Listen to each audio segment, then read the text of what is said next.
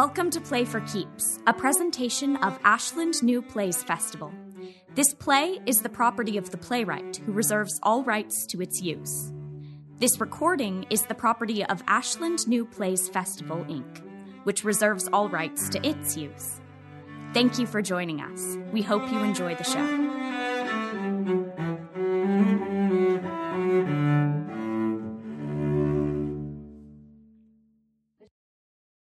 Act 2, Scene 1. A park bench. Michael sits some distance from Allison. Corinne made you meet me, huh? Yes. I know there were things I'm supposed to ask you, but I don't know what they are. Well, aren't there things you're curious about? Of course, yeah. Like? What do you do for fun? Sorry. Where is, have you always lived in the city? Yes. Great. Have you? No. Ohio. Akron. What's that near? Don't worry about it. Is there family? Do I have, grandparents and stuff? In theory, yes, but in practice, no. Robin and I have been orphans for about 35 years. Our parents died when I was in college. Robin was in middle school. Car crash. 18-wheeler. Long time ago. I'm sorry. Yeah, time. Right. I have a few cousins somewhere. They probably have kids. And maybe those kids have kids. I don't know. I don't have Facebook. Corinne keeps in touch with her whole family via Facebook. Otherwise, they'd all be lost to her, like mine, I guess, except her father and her sister. She has a 14-year-old niece, whom she likes well enough for a 14-year-old. They live in Arkansas, so she hardly ever sees them anyway. I should probably friend Corinne. What? On Facebook. Yes. So, did you always want to be an actor? Sorry. No, well, I don't know. I was forbidden. I was majoring in history and philosophy, but then my parents died, so I switched to theater. So, in a way, fortuitous. Allison finds that sentiment a little troubling. Michael realizes he said something perhaps uncouth, but stands by it, so says nothing for a beat. Choices. The paths we take. I think about that a lot. Forks in the road. How we get from one place to another. How easily we might have turned left instead of right. It's terrifying, if you think about it. If my parents had not been hit by a truck, I would not be an actor. And if I were not an actor, I would not know my wife. I would know some other wife. You might have loved the other wife just as much. The very idea. I think it's cool that something is always waiting for us somewhere, no matter where that is. I like my wife. I would not want another. But you wouldn't know, would you? If you had another, you wouldn't know the difference. There would be no comparison to make. This is about as far as Michael can make it into a conversation with someone who is not his wife or his sister. His engine stalls. He tries to rev it up. That's right, technically, but... Allison looks at him expectantly. Corinne walks up. They are both relieved. Hello. Hi. Michael stands to greet her and kisses her. I think that's the best part of having a husband. All you have to do is show up somewhere and you get kissed. How was your audition? Let's not. Audition for what? Just a small role in a film. Terrible script, lots of money, which is invariably the way it goes in our profession. How's it going here? Great. Corinne can hear the exclamation point in his voice and is immediately suspicious. Great. Ready for lunch?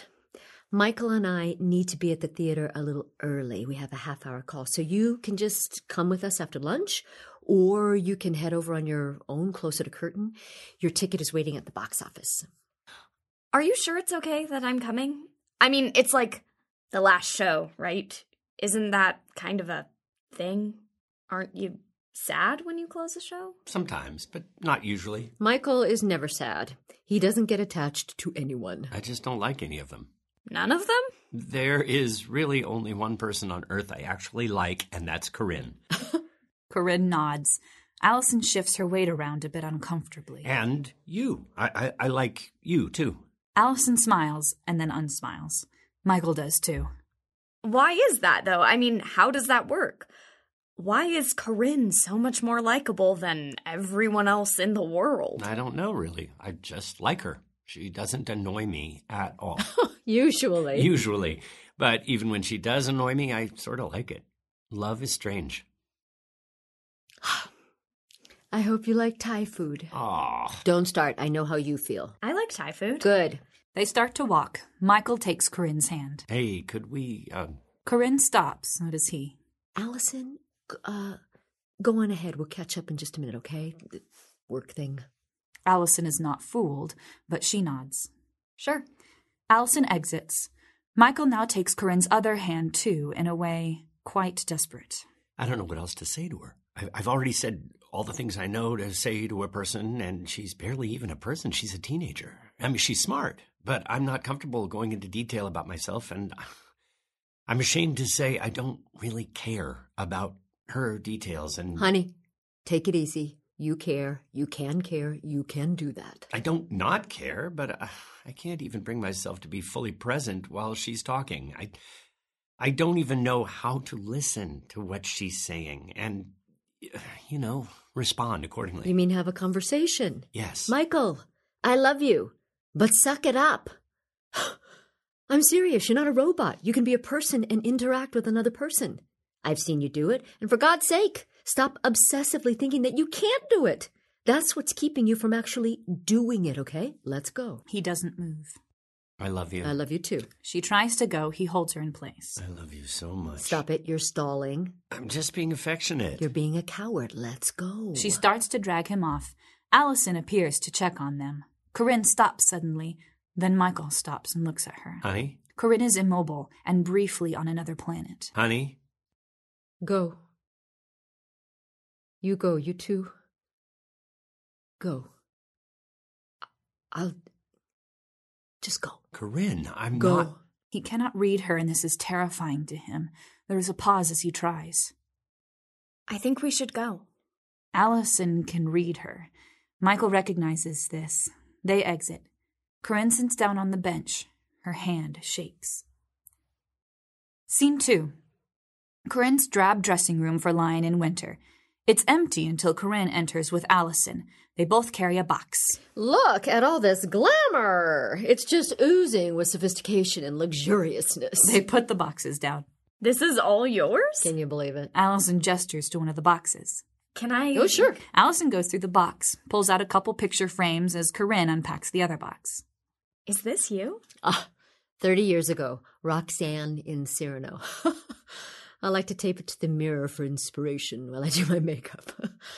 One day, they will invent cosmetics that are truly age-defying, and I'll be able to make myself up into her again. You don't keep any wedding pictures with you? We got married in my parents' backyard in Arkansas in the middle of summer. I wore a sundress, and Michael was wearing shorts and a T-shirt. I think we both wore sandals. We forgot to hire a photographer, so we just have a few Polaroids. She reaches into her purse and pulls out a Polaroid. Atrocious, right? We just couldn't be bothered to make any more of an effort. Wow. This is gorgeous. He still looks at you like that, you know? Yeah. She puts the picture back in her purse. What's this one from? Oh, Hedda Gabler. Were you Hedda Gabler? Yes, and that's Michael as Eilert Lovborg. Ben Brantley called us smoldering. Michael described literally everything as smoldering for months thereafter. How's that book? Smoldering. How do you want your eggs? Smoldering, if possible. Very annoying. Allison is on her smartphone. You won a Tony for that. For Hedda? Yes. Slow year. Michael doesn't have a Tony. No. When I was little, my mom told me that my father was an actor. My whole life, I begged her to tell me his name, and she'd say, if he ever wins a Tony, I'll let you know. As if to say, then and only then will he be worth knowing. Allison shrugs and puts her phone away. Why did she keep you from him? Do you have any idea? I think she was afraid I'd find him and leave her. You don't like your mother, obviously. She's an alcoholic. An unapologetic one. You know, the kind who owns it, refuses to get help because she thinks she's the one alcoholic in the world who deserves to be an alcoholic, has earned it. So I got a job when I was 14, which is the earliest you can legally, and just worked as much as I could until I was 16, and I applied for emancipation. Brave of you. It's not brave when you don't feel like you have a choice. My mom calls me every day. It's been almost 6 months since I actually picked up. What if she's turned over a new leaf, if you'll pardon the old cliche? Too late. I know that sounds dickish, but it's a trust thing. A memory thing. I'll never be able to look at her and feel anything new. All right. If you're going to be here, you have to help me. I have makeup instructions from our makeup designer so I can learn to do it myself. You can be my test run. You want to put it on me? I am going to put Eleanor of Aquitaine on your face. Are you okay with that? Yeah. Allison sits at the mirror. Corinne gets all the makeup out plus an instruction sheet and pulls up another chair and sits adjacent to her. She does Allison's makeup throughout the following. So, I read the play, and then 2 biographies of Eleanor of Aquitaine. Oh, you did? I bet Michael wanted to play Henry. Yes. It was a matter of some discord, to put it mildly. Your old director boyfriend wouldn't cast him? The producers wanted someone else. It was tough. We have wanted to do this play together as long as we've known each other. And when I accepted the role, he viewed it as a kind of betrayal. It likely would have escalated into a much larger issue between us, but almost instantly we got some news that made it difficult for him to hold on to his anger. What news? The longer you remain ignorant of this, I think the better. I don't like that. Yeah, I'm sure you don't. It kills Michael to not be in the know. He's ravenous for information all the time. This is why you're both such big readers, I suspect. Were you pissed when you found out I existed? I don't think there's been language invented that could accurately describe what I felt at that time, Allison. But no, I wasn't pissed. Something happened to you the other day in the park. I spent so much time viewing this situation as something that was happening to Michael. Then I realized it was happening to me too. It's much easier to be strong when it's for someone else's sake, I think. Something happened to you when you showed up on our doorstep, when you came back. I realized I had nothing to lose. I expected you guys would already have kids of your own. No, not for us. Did you, have trouble conceiving? No. We decided not to have children. And let me tell you, trying not to get pregnant is way more difficult than trying to get pregnant. Yeah, that's what they tell us in health class. I won't even tell you about one particular trip to Cabo wherein I forgot my diaphragm. I mean, condoms? Oh, just that much more irritating when you are married and wish to be done with all that. Those first couple of days, Michael was so mad at me for forgetting. He turned our meticulously planned romantic vacation into a pouty, stompy, sexless nightmare. Finally, he caved and went to the drugstore, and then he bitched and moaned about the knowing look the clerk gave him when he went to check out. I don't speak Spanish, but I know he said something dirty to the guy in line behind me. I know it. As if millions of people don't buy condoms every single day. Allison is smiling and closes her eyes so Corinne can do her eye makeup. I feel like it should be weird to think about my father buying condoms. Yes, it probably should be. I thought I was pregnant once. Really? I was a week late and got a stomach bug at the same time. I was 43 and it seemed unlikely, but once the thought crept into my head, it paralyzed me. Even after the test came back negative, I was so skittish about the whole thing that we We didn't have sex for a month. You really didn't want kids. I really didn't. I don't think I want kids either. No? It's a lot of pressure to not fuck your children up. Life's hard enough without being in charge of extra lives. Corinne has finished with the makeup. Okay, look. Allison looks into the mirror. Whoa, I'm a medieval queen. Something like that. Corinne gets to work doing her own makeup. When do you have to go out there? My call isn't until 1. But I like to sit in the house and watch all the nitty-gritty stuff beforehand. Michael should be here to meet you soon. Do you know where you're going for lunch? No. There are only 2 restaurants in the entire city he likes, so your choices will be limited. Why is he like that? So curmudgeon-y. The thing about Michael is that, true, he hates almost everything, but the few things that he loves immeasurably, wildly and enthusiastically. Well, maybe not enthusiastically, but deeply and with great dedication. Think he'll ever love me? I don't know. Allison is equal parts furious with and appreciative of this honesty. A knock on the door and Michael enters looking around. Nice digs, Hardwick. Corinne and Allison both look at him with their identical Eleanor of Aquitaine makeup, pleased with themselves. Well, look at you two. He smiles. Scene 3. Michael in Corinne's living room. Michael is rummaging around, tearing through drawers and cabinets, etc. Corinne enters through the front door. I'm home. Hello? Hi. How was the show? Fine. What are you doing? He is too focused to really hear her. She just shakes her head and exits into the hall. He pulls things out of drawers and tosses them. You better clean up after yourself. He tosses more things. She enters with a glass of red wine and stands watching him. I would love if you would just tell me what's going on here instead of making me pry it out of you. I'm looking for something. You don't say. Anything. Actually, I'm looking for anything. What a task. She walks past him and goes to sit on the couch and drinks her wine. I had a terrible day. Cabot has decided to reblock the entirety of Act 1, Scene 2. 4th preview, and he's... We're fucking blocking! Maybe I'm overreacting. I admit I pitched a bit of a fit during notes tonight, and Cabot has no patience during previews, ever. But I mean, the me of today, I can no longer internalize these kinds of last-minute blocking notes. I can't remember them. The boys and I got caught up in this unholy kerfuffle is really the only accurate word to describe it during tonight's show because I completely forgot about the changes. And they were nice enough about it, but Cabot, oh no, the great unforgiving, unrelenting thing that he has laid into me hard in front of everyone to Jim's delight, I suspect, and I lost it. You're not listening to me. I'm not. I'm sorry. I'm looking for something to give Allison. That's what gift cards are for. No, I'm...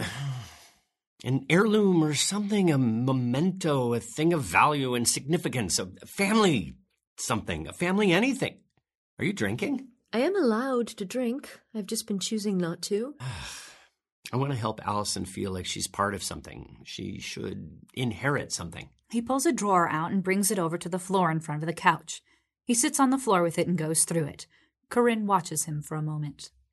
I couldn't do my job today, Michael. Here's the deed for my parents' life insurance policy. Think she'd like that?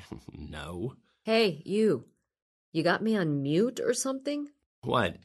Oh, look at this. No, God damn it. I have nothing. Why couldn't my father have left me a gold watch or something? A pocket watch. A gold pocket watch. That'd be something to pass on to my progeny. What would Allison do with a gold pocket watch? I can barely prove my own existence to her. I don't even have any photos. What happened to those? Maybe Robin has them. There must have been photos at one point. Honey, we don't have any photos. We have some. Why don't we ever take any pictures? People take pictures of us all the time. I mean, of us, of our life together. Gee, I don't know. We're usually too busy actually living to stop, pose, and take a photo of us living. She gets up and takes her wine glass down to the floor with her near him. She'll probably start to do some stretches on the floor while she's there. He finally stops rummaging and watches her briefly. I received a lovely voicemail from your father today. Oh, no. You finally told him about Allison. He called me. I was tired. I really had no interest in getting into it, but it just came out. He is inexplicably angry at me. I know. I'm sorry about that. He doesn't quite grasp the timeline. He's 80. But what was most interesting to learn was that he apparently had been under the impression that I was sterile. Oh. Oh, that's right. Oh. You know what he's like, Michael, after we got married? It was a constant flood of babies, babies, babies. When are you going to get pregnant? Give me grandchildren, etc., etc., etc. And it was before Tam had Madison, so it was some paralyzing fear of his to be heirless. And I couldn't get him to understand. He couldn't accept that we'd made a decision to be childless. And so So it was easier to tell him that I was sterile? Why not tell him you're barren? He could have taken that personally, honey. You know. He would have taken your fake infertility personally? Any defect of mine is a defect of his. You know For that. 15 years, your father has not thought me a man. You gotta be kidding me. Does your sister think that too? No. I made her accept the truth. Tam's a little more reasonable than Dad, but even she, 6 or 7 years ago, did I tell you this? After my stupid cousin's baby shower, she was 42, by the way, Tam left this baby shower kind of half in the bag, and she calls me up and goes, "What if you change your mind? What if you change your mind and it's too late?" I told her I wouldn't. That if I thought there was a chance I would change my mind, I wouldn't have made the decision in the first place. We wouldn't have made the decision. And then she goes on and on, saying, You just can't understand right now, Corinne. You can't know it until you experience. She says, the greatest joy you will ever feel in your life happens when you hold your child in your arms for the first time. I was livid. I was incensed. I told her, you don't know my joy, Tammy. The things from which I derive pleasure. God, I don't know what I even said to her. Maybe my greatest joy was when I stepped on stage at the Globe for the first time. Maybe it was when I met Harold Pinter. More than likely, my greatest joy was the moment Michael asked me to marry him, or the moment I married him, or the moment I won my goddamn Tony Award. No, not that. But you get the picture. I don't think you told me about that. It's harder for women, Michael. I'm sorry to say it, but it's harder. The judgment is... it's just worse. The disbelief, the pity, the self-righteousness. And God knows I don't give a shit. But I want you to know that it's harder. And now that you know, after all that, you do have a child, that harder has become greater. I always had you, always had my teammate in childlessness. And now that you play for the other guys, I'm alone. You are not. I know, but I am. 15 years of hard work and planning, of decision-making and deliberate choices, and we have nothing to show for it, really. It happened anyway. And it had happened long before our decision was made. Isn't that the kicker? It must be. Allison was born before we even met. Ugh, what suckers we were.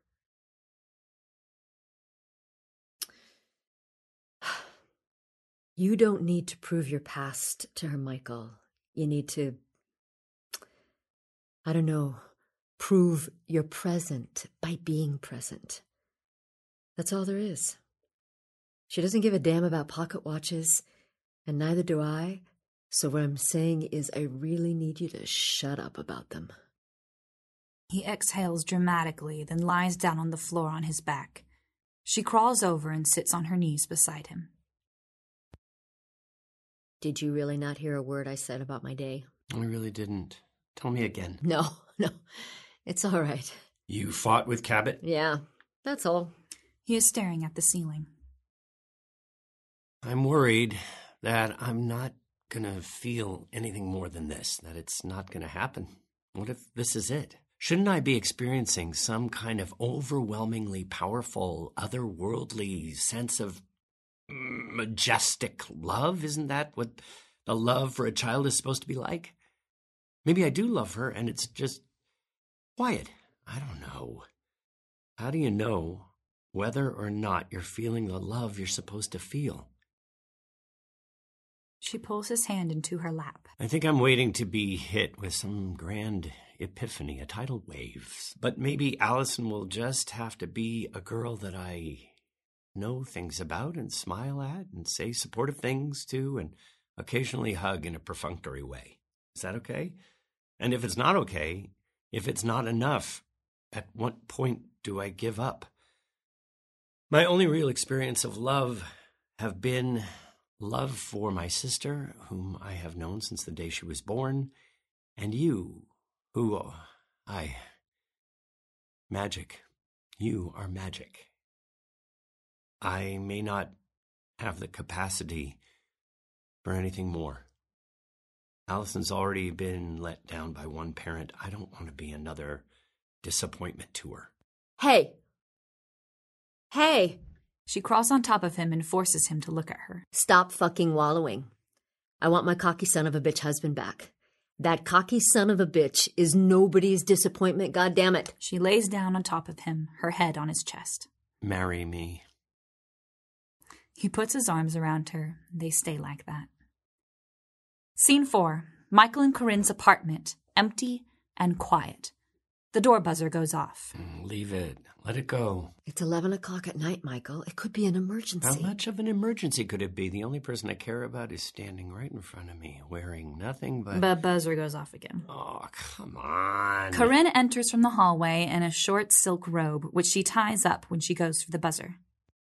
Son of a bitch. Yes? It's Allison. She buzzes Allison up. Not the only person you care about. Michael enters and goes straight for her and tries to coax her back into the bedroom. Who is it? Allison. Ugh. There is a knock on the door. Corinne breaks free from him to answer it, and Allison enters distraught. I'm sorry. I'm so sorry. I didn't... She sits down on the couch. Michael and Corinne are both standing behind it. Michael puts his arm around Corinne's waist and slips his hand under her robe. She jumps and pushes him away. Michael. I didn't know where else to go. This was the only place I could imagine being. What's going on? My mom called me. I answered. I don't know why I answered. I was feeling hopeful? Something. But I knew. I could tell she was drinking from the minute I heard her voice on the other end of the line. I know what that sounds like. I know every slur and weird intonation. She said she was just having a drink to celebrate getting a new job or something, but it wasn't a drink. It was not a drink. She was wasted. She turns to look behind her at Michael and Corinne, who have not moved. We are so sorry to hear that, Allison. Allison looks at them like this is a greater betrayal than her mother's drunk phone call. She quickly gets up. Oh, God. What an idiot. I'm sorry. I don't know what I was thinking. Sorry to bother you. And she's out the door. Oh, Jesus Christ, we fucked that up. We fucked that up so badly. What should we have done? It's not our responsibility to take care of her. Isn't it? She exits into the hallway. A door slams. Scene 5. Corinne's dressing room, opening night. Corinne stands alone at the mirror, touching up her show makeup. She is wearing a pink cocktail dress. She sits down to strap on her heels. Cabot enters without knocking. He is in a nice suit, and he is distraught. What was that? Corinne just looks at him, gaze unwavering. Congratulations. Well done. What was that? I went up. I'm sorry. Will you zip me, please? He zips up her dress. Corinne, that is not what happened. I don't think anybody noticed. Do you? I noticed. A knock on the door, and Robin enters with Allison. They are both dressed up as well, and Allison has a bouquet of flowers, which she immediately hands to Corinne. That was so good! Ah! Even I enjoyed it. Corinne, really sensational. I mean it. Corinne hugs them both. I'm so glad you came. Congrats, Cabot. Thank you. Corinne. Where's my husband? He got waylaid by a couple of your royal sons. Oh, no, I should save him. Actually, he seemed kind of okay with it. Corinne, we really need... Cabot, my darling, will you please just kiss my cheek and say congratulations? He kisses her cheek. Congratulations. Thank you. Michael enters in a nice suit. He is in a good mood, beaming, in fact. Out of my way, peasants. Robin, Allison, and Cabot step to the side so Michael can go straight to Corinne. He kisses the hell out of her. Good God in heaven, you are lovely. He kisses her all over, then takes both of her hands and kisses them. They are both maybe a little emotional. Extraordinary. You guys want us to leave you? Oh, no, I'm done. Michael turns to Cabot, hand outstretched. Brilliant. Hell of a show. Beautiful work, my friend. Robin and Allison exchange glances, alarmed by his congeniality. Thanks. Thank you. Michael returns to Robin and Allison. And you non-theater people, were you amazed? Yeah. It was a lovely show. Should we get going? Michael holds an arm out to her. Please allow me the honor of escorting you through the throngs of adoring fans and loyal subjects, my queen. Corinne rolls her eyes and takes his arm. Yes, dear. They start to exit. This is 3 queens in a row you've played now. Do you know that? Corinne and Michael exit.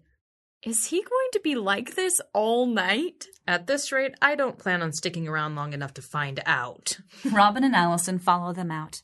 Cabot feels a little helpless and unsettled, but follows them. Scene 6. The alley behind the opening party venue. Cabot is smoking a cigarette. Michael enters from inside. Miss Thing is looking for you. It's her party. What you need me for? You should see Jim out there scrambling for her spotlight. Think she sent me out here to find you just to give me a break. I don't mind playing the role of adoring husband, but... You don't play it. You're right. I live it. Cabot suddenly turns to look at him. What's wrong with her? Oh, nothing's wrong with her. I've known her for over 20 years, Michael. Something's wrong. I don't know if you're trying to hide it or if you're just oblivious, but something is wrong with her. Hey, she's my wife. Why don't you let me... She's your wife? Does that mean no one else gets to care about her general well-being? Sorry. Are you not paying attention? Are you distracted by this surprise love child? What? There's not a whole lot I can do, Cabot. Corinne enters from inside. She's a little drunk on attention and maybe martinis. My boys. She glides into Michael's arms and puts a hand on Cabot's shoulder. I left you for 5 minutes. I'm fine. I've only had 2 drinks. But you haven't eaten anything, see? I can't make it anywhere near the buffet without getting stopped by someone. I can't move 2 feet. You made it out here. How's Allison? She seems to be holding her own. The last time I glimpsed her. Impressive in a 17-year-old. Helps to be sober. She is sober, isn't she? She has been nursing a Sprite all evening, I believe. Very bracing. Good. What an overprotective father. What have you 2 been discussing? You? Oh, I'm tickled. She loses her balance and Michael holds her up. Before he can say anything about it, It's not the alcohol. her hand starts shaking violently and she reaches for his hand to hold it. Okay, well, let's get you something to eat. I can't feel my legs. He tenses up. At all? She shakes her head. What's happening? Allison and Robin enter from inside. Where have you been? We've been looking all over for... Are you guys okay? She starts to go limp. He keeps holding her up. Hey. Her eyes start to roll back. Corinne, look at me. Hey. What is this? Robin, reach into my back pocket and grab my phone.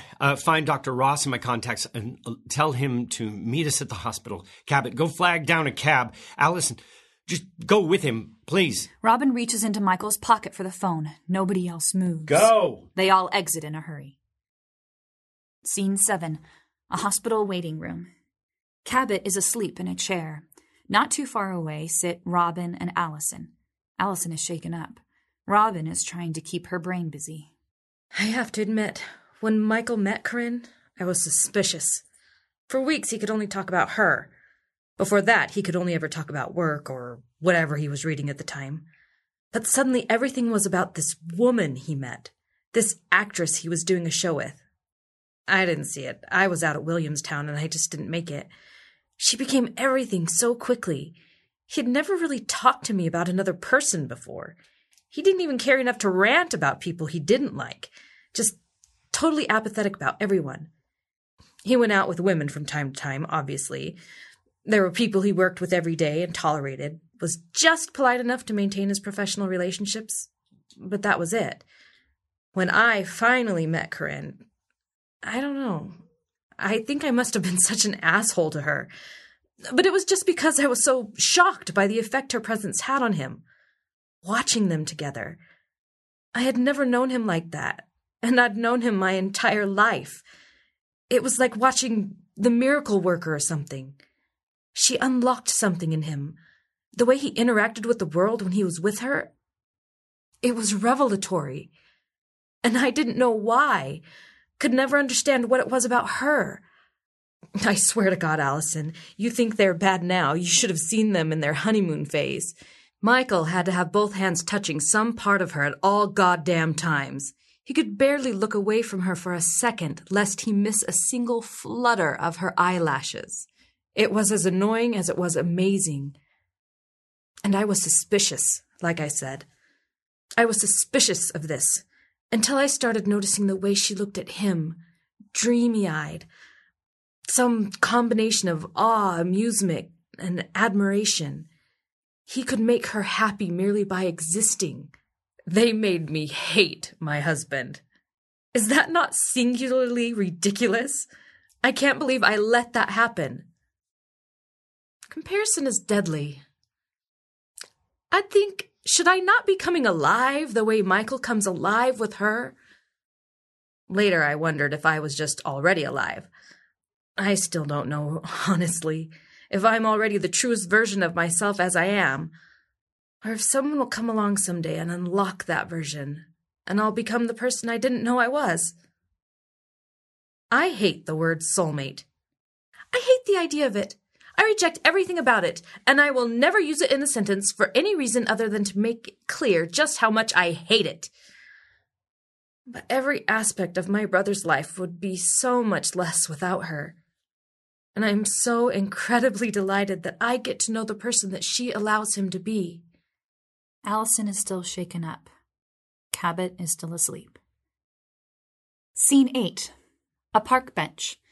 Michael sits with Allison. She's okay. Yes. You swear? Yes. Believe me, if she wasn't, I wouldn't be here. You're okay? Oh, yeah. Sorry you had to witness all that. You didn't have to stay at the hospital. It didn't feel right to leave. Robin didn't want to leave you all alone with Corinne unconscious, and I didn't want to leave Robin all alone with you like you were, and, you know.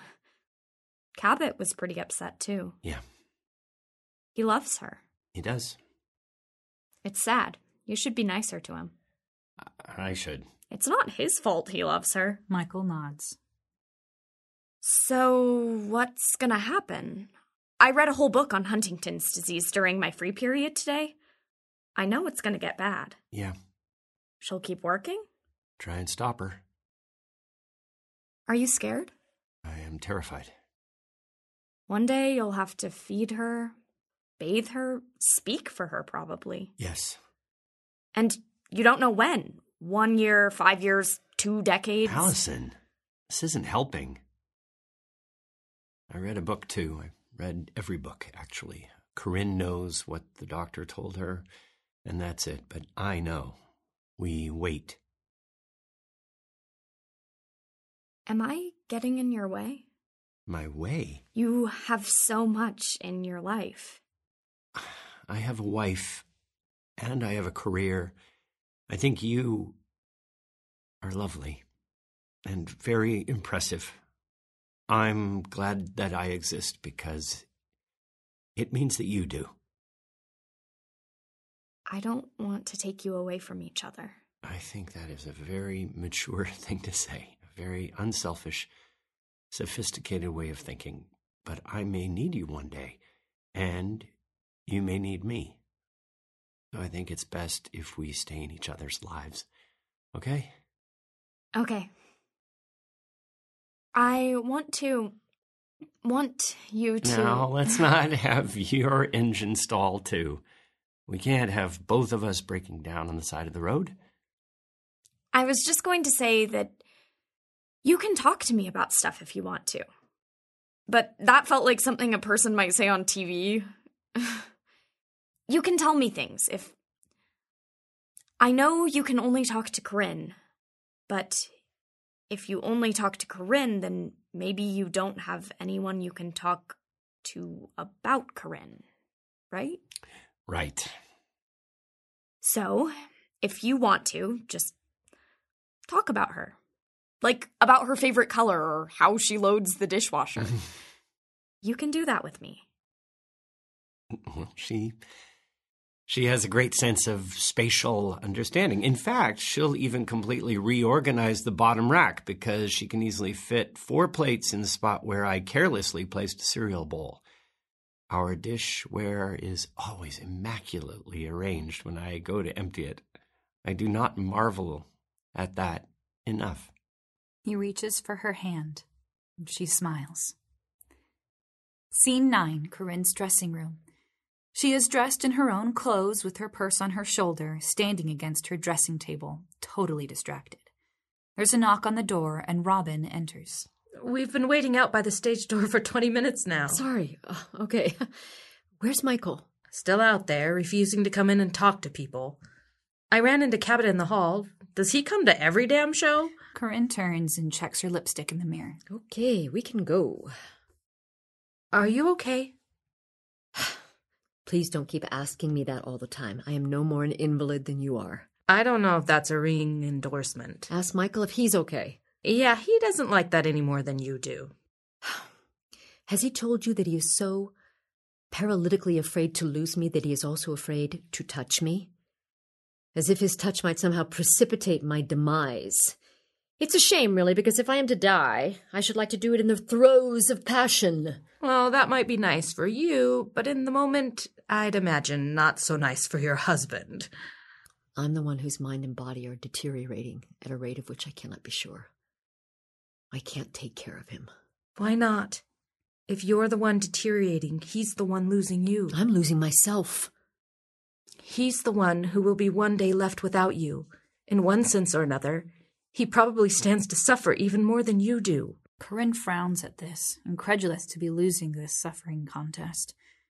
Somewhere in the last line, Robin has veered into a more unsteady emotional state. She may be close to tears. Corinne notices this.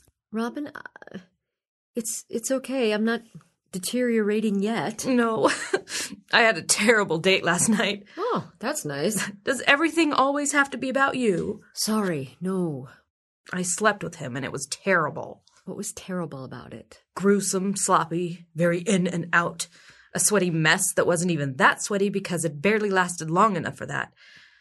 Granted, it was only a second date, and maybe I shouldn't have given in so soon. But I really thought it was what I wanted.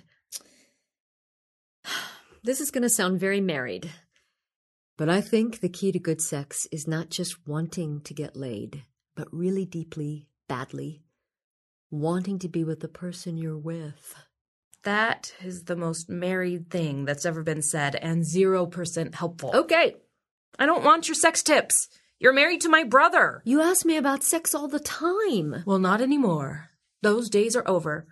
I'm going out into the sex world, and I'm doing it without your help. The sex world? Well, whatever. Why are you mad at me? Because you are happy, and you still feel sad. Michael enters without knocking. What in God's name is taking so long? I'll meet you outside. She's gone. Michael looks at Corinne accusatorily, waiting for an explanation. After a beat of no response, he starts for the door again. Let's go. I want to tell you something. I'll tell you all of it. I promise I won't leave anything out. But I want you to listen, really listen, and make space in your brain for what I'm telling you. He stops and looks at her. Okay. Tonight after the show, Cabot stopped in to see me. I was already changed and nearly out the door. We talked a little bit about what happened the other night, about me keeping the disease from him, and he shared with me how he was feeling. Wondered how I was feeling. And then he asked if he could hold my hand. Asked. Of course I let him. Then he took a step closer and said, I have no agenda or expectations, but I think I need to kiss you right now.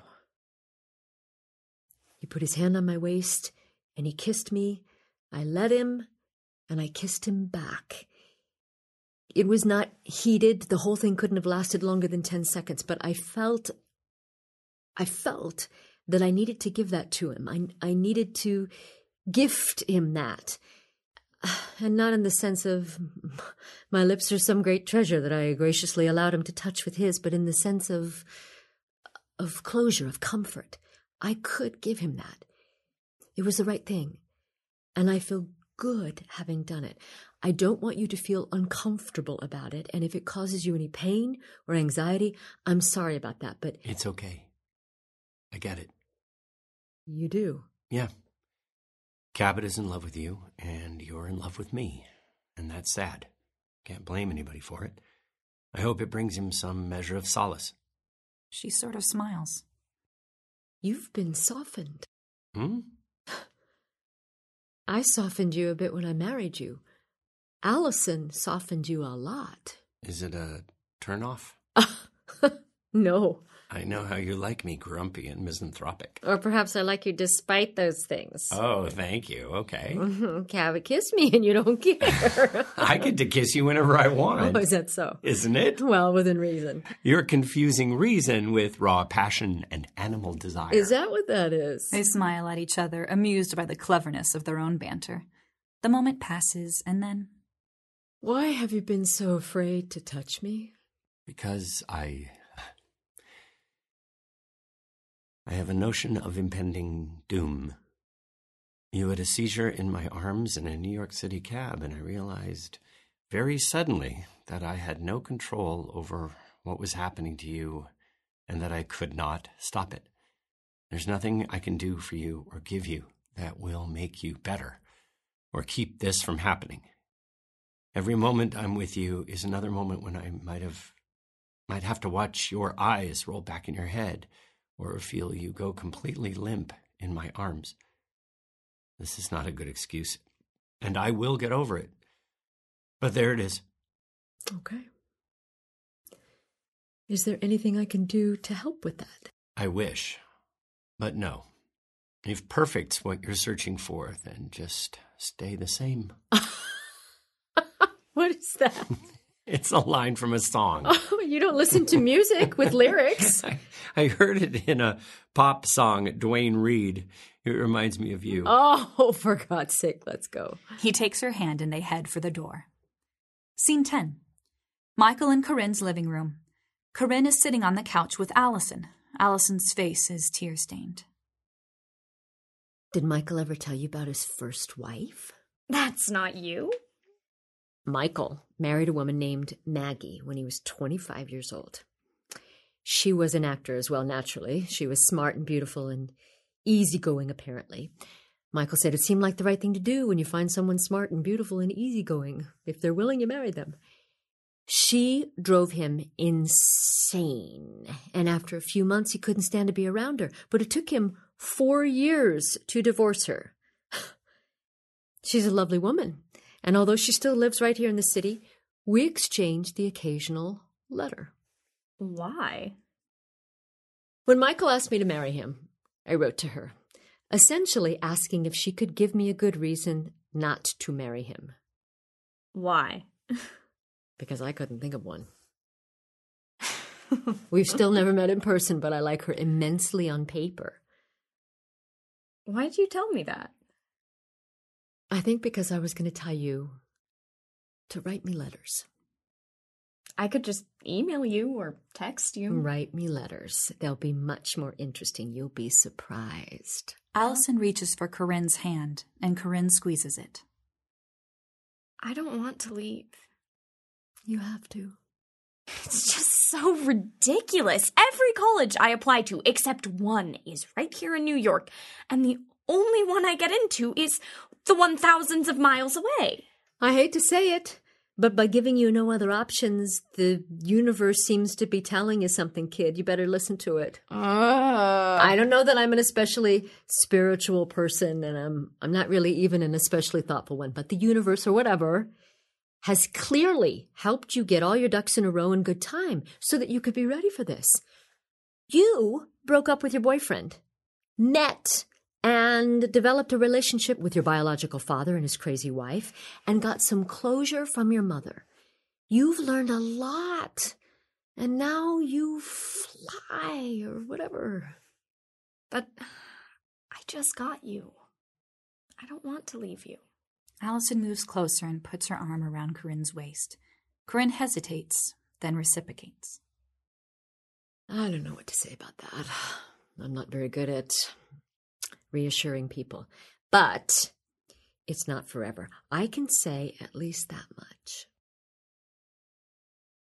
How should I tell Michael? It's up to you, but I think you'd better let me tell Michael. I can soften the blow, minimize the emotional damage. Think he'll be sad? What do you think? He's kind of hard to read. Not untrue. I guess I don't have much to compare him to, but he's a pretty good dad. Corinne? Sorry.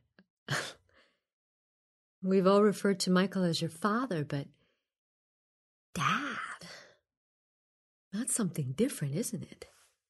Probably. Yeah. You think he's a good dad? Best I ever had. Well, he is a man of many talents. I was so prepared for you both to want nothing to do with me.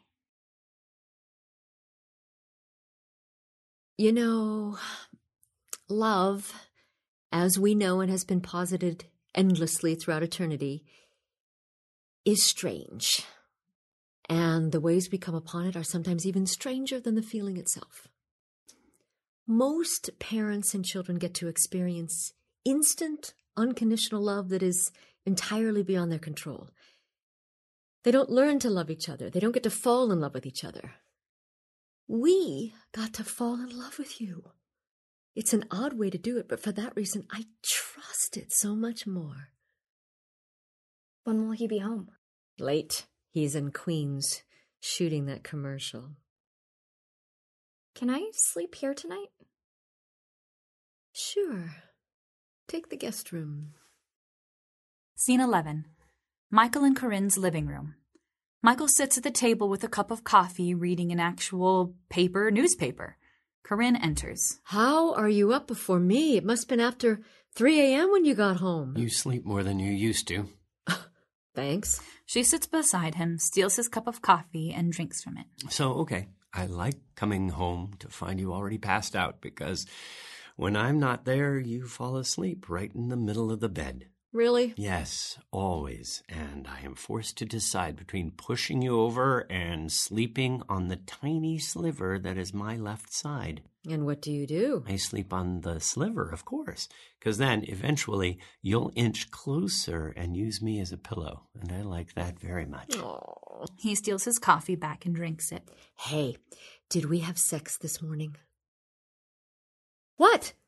It could have just been part of my dream. Do you usually have sex dreams about the person sleeping right next to you? Well, no, they're usually about Kenneth Branagh. Oh, your face! God, you're so cute when you're mad at me. Hey, I've been thinking. Oh, hey, I've been thinking. Start again.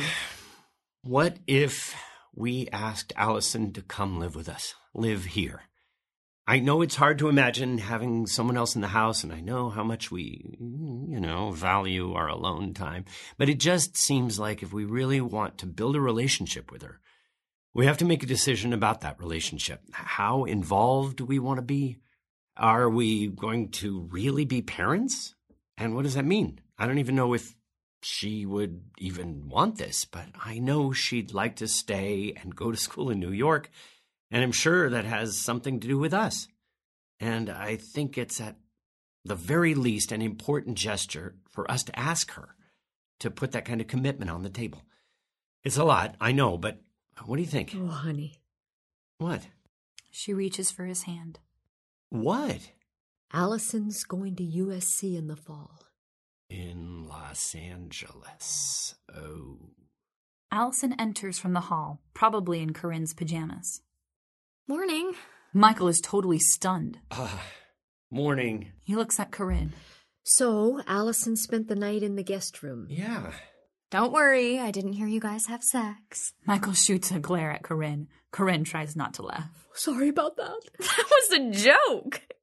Did you guys have sex? That was not a good joke. Yeah, I have a pretty indiscernible sense of humor. Huh. Wonder where you got that from. Is there coffee? Michael starts to cry. Allison and Corinne are totally frozen for a second. Then Corinne pulls her chair close to his. Honey, hey. The front door buzzer rings. Allison, could you? Yeah. Allison goes over and hits the buzzer. She stays by the door. Corinne just kind of lets Michael cry. A knock on the door, and Allison answers it. It's Cabot and Robin. Both are carrying coffee or bagels or some sort of breakfast-related thing. Robin holds up her left hand. We're engaged! Just kidding. I ran into this asshole in the elevator. We continue to have no physical chemistry or interest in each other. They both let themselves in. But apparently we both had the same notion of arriving unannounced with surprise breakfast accoutrements. See, I could never love anyone who uses words like accoutrements. You came over for breakfast too? What the hell? Both Cabot and Robin put their things down. Michael pulls himself together enough to get up and exit into the hall. Corinne stands, looking at everyone, and takes a breath. What'd you do? Corinne, do you know why? Yeah. He just got a brief glimpse of what it would look like if we were family. And that's a problem. Why? Because we're not. Aren't you? Excuse me for a minute. She starts towards the hall. Hey, do you mind if I take this one? Go right ahead. Robin exits into the hall. I'm gonna get dressed. Allison exits into the hall. Corinne sits down on the couch. Cabot sits with her. Then practice losing farther, losing faster. She looks at him unamused. Don't think I don't remember you scrawling that Elizabeth Bishop poem onto every piece of paper you happened upon after your mother died. Our apartment was littered with crumpled up paper scraps covered in your serial killer handwriting. I lost 2 cities, lovely ones, and vaster. Some realms I owned. 2 rivers, Continent. I miss them, but it wasn't a disaster. He puts an arm around her. He'll be okay. I'll help him when you can't. What? I don't know. Who knows? You impress me. Meanwhile, my husband is having an emotional breakdown in the next room. It's good. He'll be better for it. I can't make anything better for him. Yup, and he can't make anything better for you. So there it is. So what? None of this will bring disaster. When was the last time you saw Michael cry? About 15 years ago. You're not about to tell me he's one of those unmitigated saps who cried at his own wedding, are you? Oh, Christ. We got married in the backyard of my parents' house, and we were also staying there, which is not a very romantic place for a wedding night. And after everyone left the party, we stayed outside on our own and danced to nothing, and I was unbearably happy, and Michael cried, maybe just to prove to me he was capable of it. It was singularly magnificent. I wanted to renew my vows to him, even though I'd only just made them hours before. You're both incredible nerds, you know that, right? Corinne looks at him. Allison enters, now dressed. I'm gonna head out. Michael enters from the hallway. Robin follows him on. I think we should move to L.A. Corinne doesn't look at them, just turns her head vaguely in Cabot's direction. It's really the and vaster that gets me. Silence. Blackout. End of play. This has been a production of Play for Keeps. Thank you for joining us.